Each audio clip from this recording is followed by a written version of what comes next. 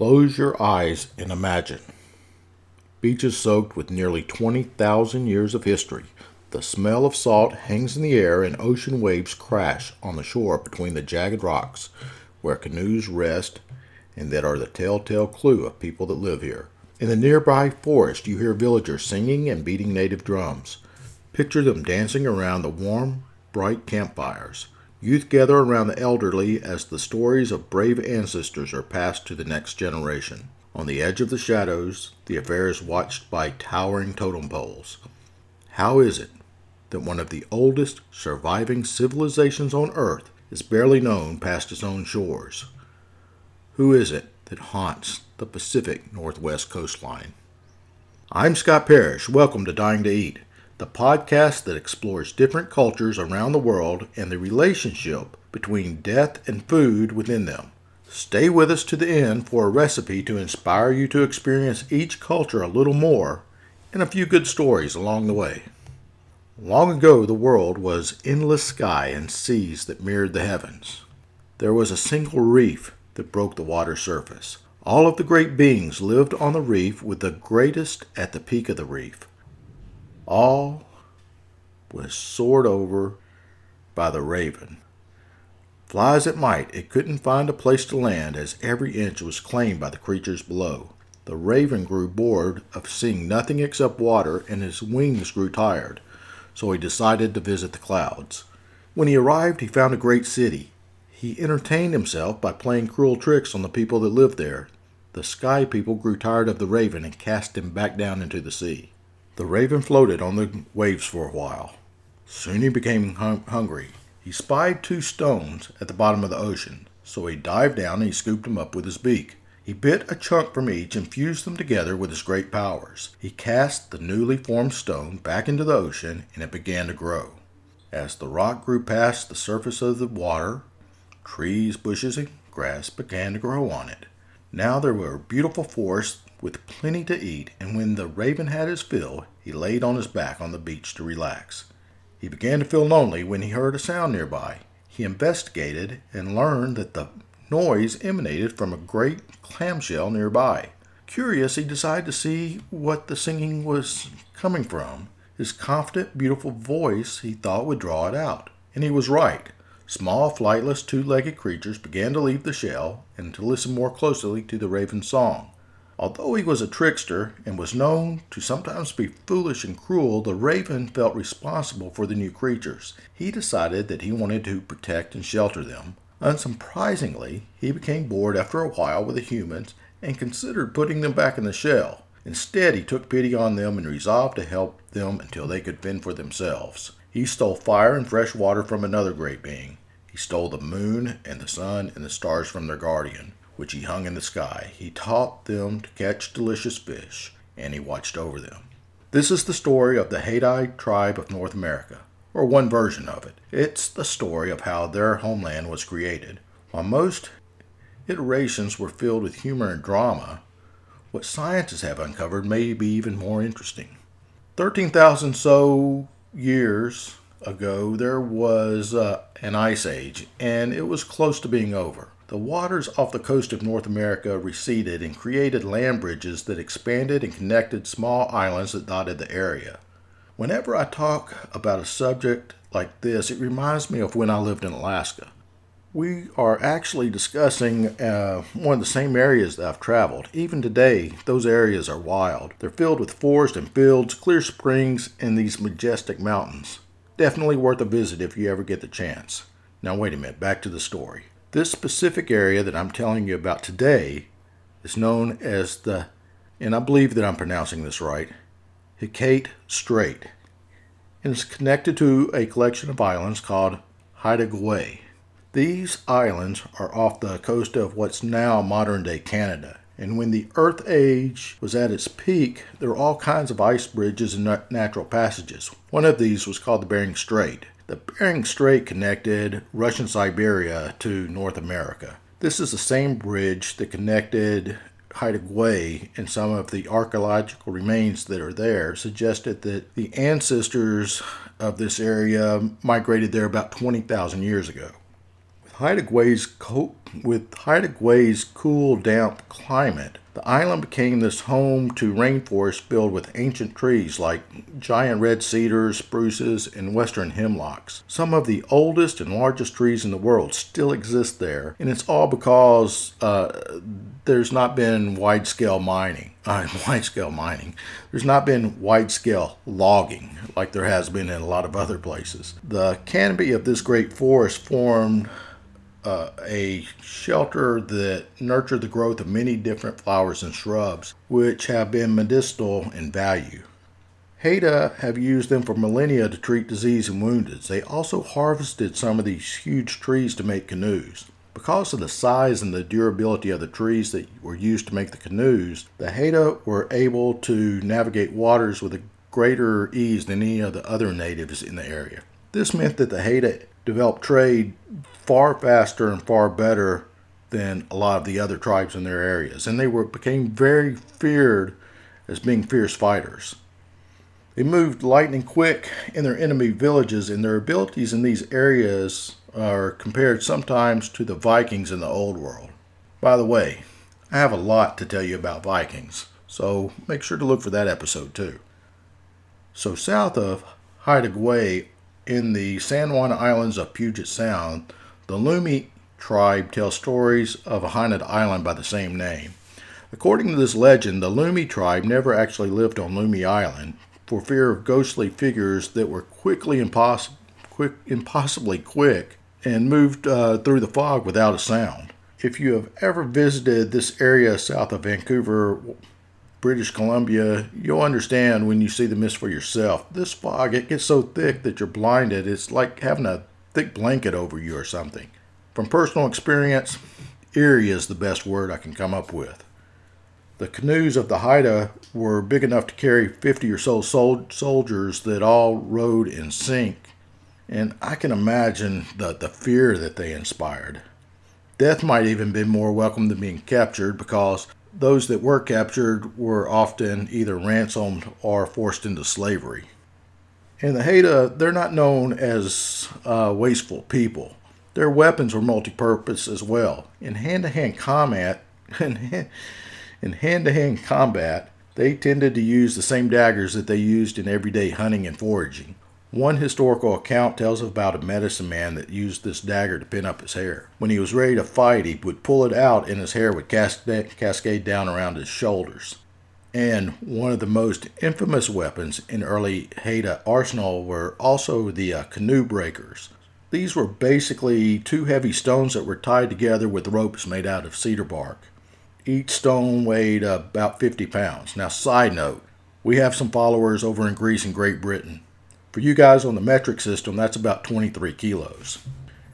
These canoe breakers would be thrown into the enemy canoes, which didn't stand a chance against them. When the breakers would be pulled back by the thrower by the rope, and then they'd be reused again. The Haida would go into battle in this armor made of bark that was really lightweight but very tough. It was tough enough that arrows couldn't pierce it, and later, when there were invading Europeans, the Europeans learned pretty quick that even a bullet couldn't penetrate the bark armor at point-blank range. Due to the frequent wars that they had, Haida had a lot of fortified sites as well. These forts usually included heavy trapdoors, platforms, rolling log defenses, and palisades. A palisade is a wall or a fence that's made out of logs used for self-defense.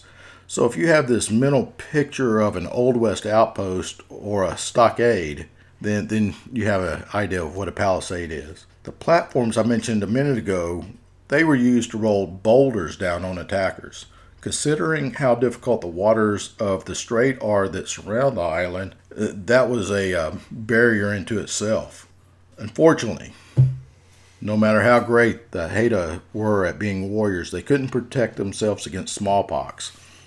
When the Western world made contact in the 1800s, 90% of the population was wiped out by the disease.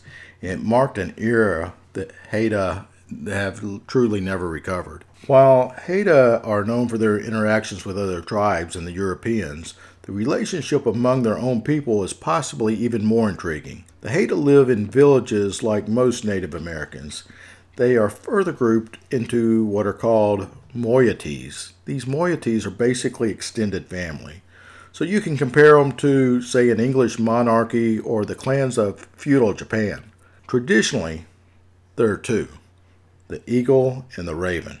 Unlike the English monarchy among the same clan, marriage among the same clan isn't allowed. The Haida are matrilineal, which means you belong to the clan that your mom does. Each group has different resources like hunting or fishing spots and lodges. They also have their own particular myths, dances, and songs, and all of those are passed down from one generation to another. Moieties remain an important part of the Haida social structure, though with the creation of Canada's mandatory residential schools, the traditional Haida family has become more decentralized, and they're more like what a nuclear family looks like now. While not a modern practice, when a young person used to hit puberty, the tradition was for the child to go on a vision quest. That meant leaving the village and wandering through the woods for a few days. A successful vision quest meant finding a spirit guide, whose job was basically like a life coach. Your spirit ghost was supposed to give you advice through life, unsolicited. I think my spirit guide's my brother Chris. Just kidding. So, when the child returns to the village, they throw a big party. People wear masks and they paint their faces, and they listen to the kid's story. When those stories are most unique, the storytellers are often foretold to be leaders in the community. I kind of feel like that's how we choose our leaders in the States now. Tell me a big story. Get elected president. I don't know. Biggest part of Haida politics is potlatch. Potlatches are usually depicted as some kind of a religious ceremony or pre-game warm-up for a battle. It's actually a lot more complicated than that. To boil it down, a potlatch is a social forum to set tribal policy. One of the most pure forms of democracy. During this meeting, the community, they discuss and decide everything that moves the group forward. This could be major issues like how to divide resources, or they could really even be minor ones like settling squabbles within families. Sometimes other tribes are invited to potlatches so that it's a forum to discuss disputes and trade. Good communication and goodwill is imperative when you consider they are living in a place where a fire or a raid or some other disaster could wipe out your village at any time. Speaking of goodwill, it was a tradition of the Haida to pay tribute and show goodwill to their allies. The two most common tokens were copper and slaves.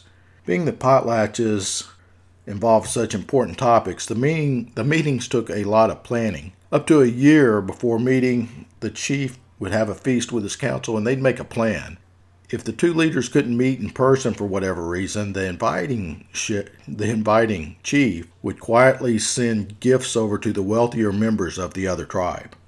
Then those people would respond in kind with greater gifts. You see, in that culture, it's bad form for you to ever ask for something without offering something back.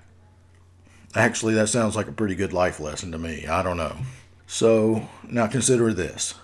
There's no harsh words or violence at the potlatches.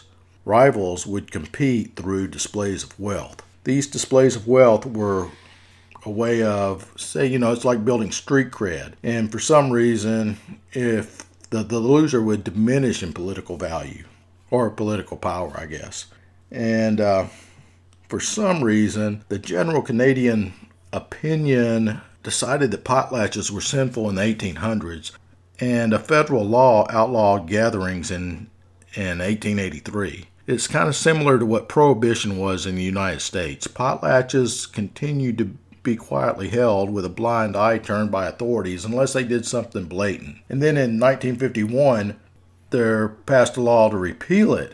So effectively, nothing changed.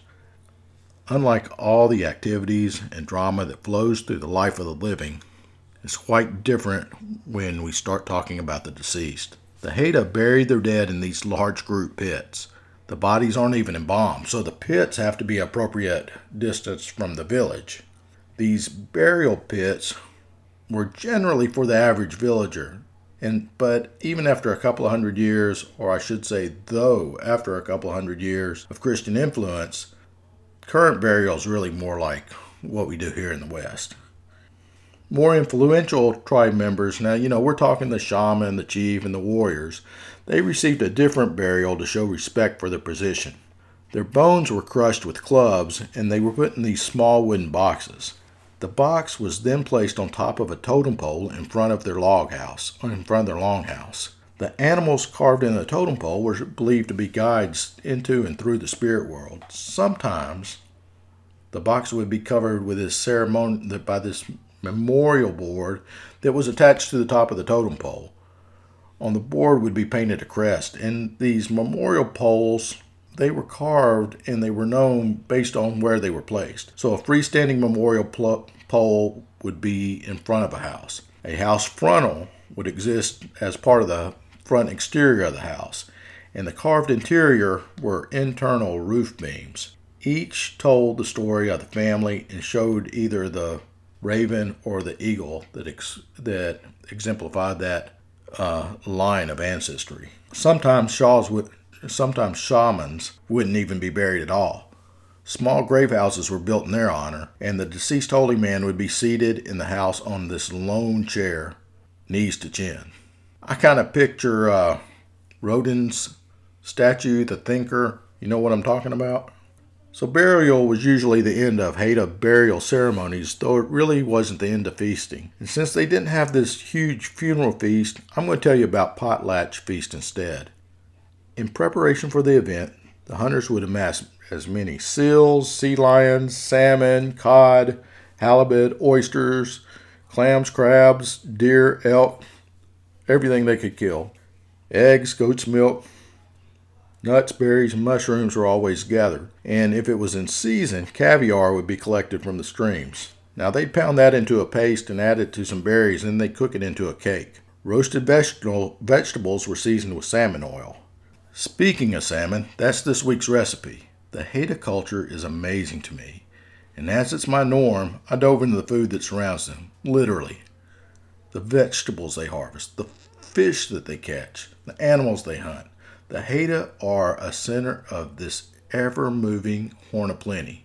When they killed a lot of meat like that, when they killed a lot of animals, sometimes the meat would be roasted and used during potlatches, and rest of the time, or let's call it the other half, it would be added to smokehouses so that it would be available during leaner times. You see, the Haida weren't farmers, but you know what? They didn't have to be. Herbs and vegetables grew wild, and they grew plentifully.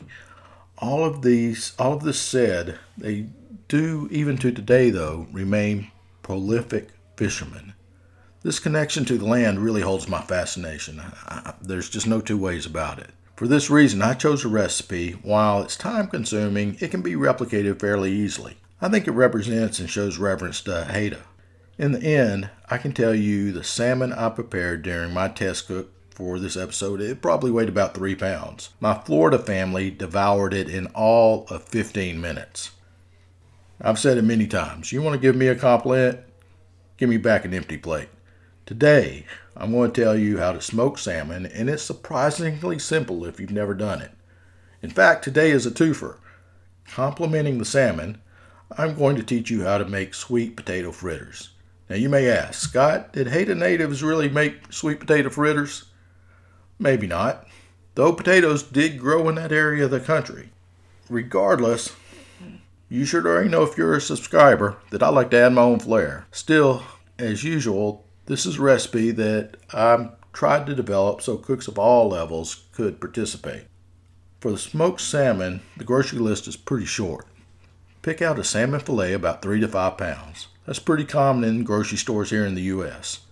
You need half a gallon of cold water.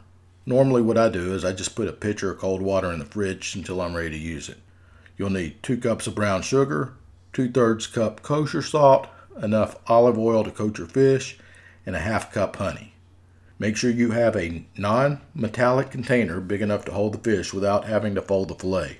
In a large bowl, mix your water, sugar, and salt. Together, stir it until it's well incorporated. Sugar, that'll melt really easily. The salt, it may take some more stirring.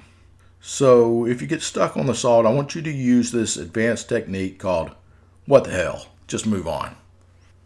Okay, so Pour enough of your brine to cover the bottom of your container. Then place your fish skin side up and cover with the remaining brine.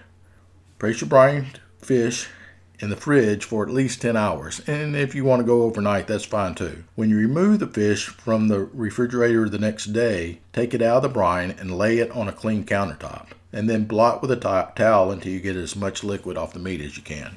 Many people know and herald me for my barbecue. I am a Kansas City barbecue judge, and I am a member of the world-famous Cotton Pickin' Porkers. Hey guys, hope you enjoy this shout out. The point here is that to smoke a salmon, you need good smoke. If you own one of those popular smokers that are sold today, great. There's some fantastic ones out there. If not, and you're using your backyard grill, we still got this covered. I suggest that you use a wood charcoal mix. And my favorite woods for this would probably be peach, cherry, and apple. So get your fire going using your charcoal at one end of your grill. So follow what I'm saying. When you cook your fish, it's not going to be over direct fire. After your charcoal gets to that hot coal stage, throw a little wood on the top, and you should have smoke right then. Place your fish skin side down and close the top. What you're looking for temperature-wise is to hold about 150 degrees Fahrenheit, or I'm trying to keep up with you guys over in Europe, 65 degrees Celsius. Man, I'm learning a lot of math there. I don't know if I can keep up with that or not. Okay, so once everything is cooking, it's time to move on to the fritters. As far as your salmon goes, once an hour, you can baste it with honey. If you need a little bit more smoke, you can throw on some more wood. But there's no reason to go over there and open the front of the grill or the smoker, because remember, if you're looking, you're not cooking. So let your fish smoke for about 4.5 hours. If you're looking at internal temp for you more advanced cooks, we're looking for about 165 degrees Fahrenheit. So let's move on to the sweet potato fritters. You need 2 pounds of peeled sweet potatoes, 1 medium onion, 3 cloves of fresh garlic, 3 eggs, a tablespoon of smoked paprika, a tablespoon of salt, half a tablespoon of black pepper, 12 ounces of sour cream, plenty of olive oil, and some chopped chives. Now comes the work. Grate your potatoes and your onion.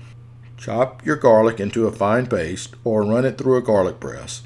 Now, stick with me here. Place all 3 ingredients in a clean kitchen towel and work in sections if you want. Just do a little bit at a time.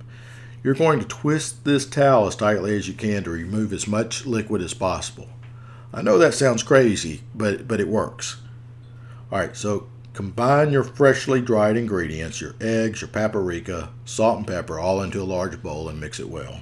Then fill a pan with olive oil about 1/2 inch thick and get it up to a medium-high heat.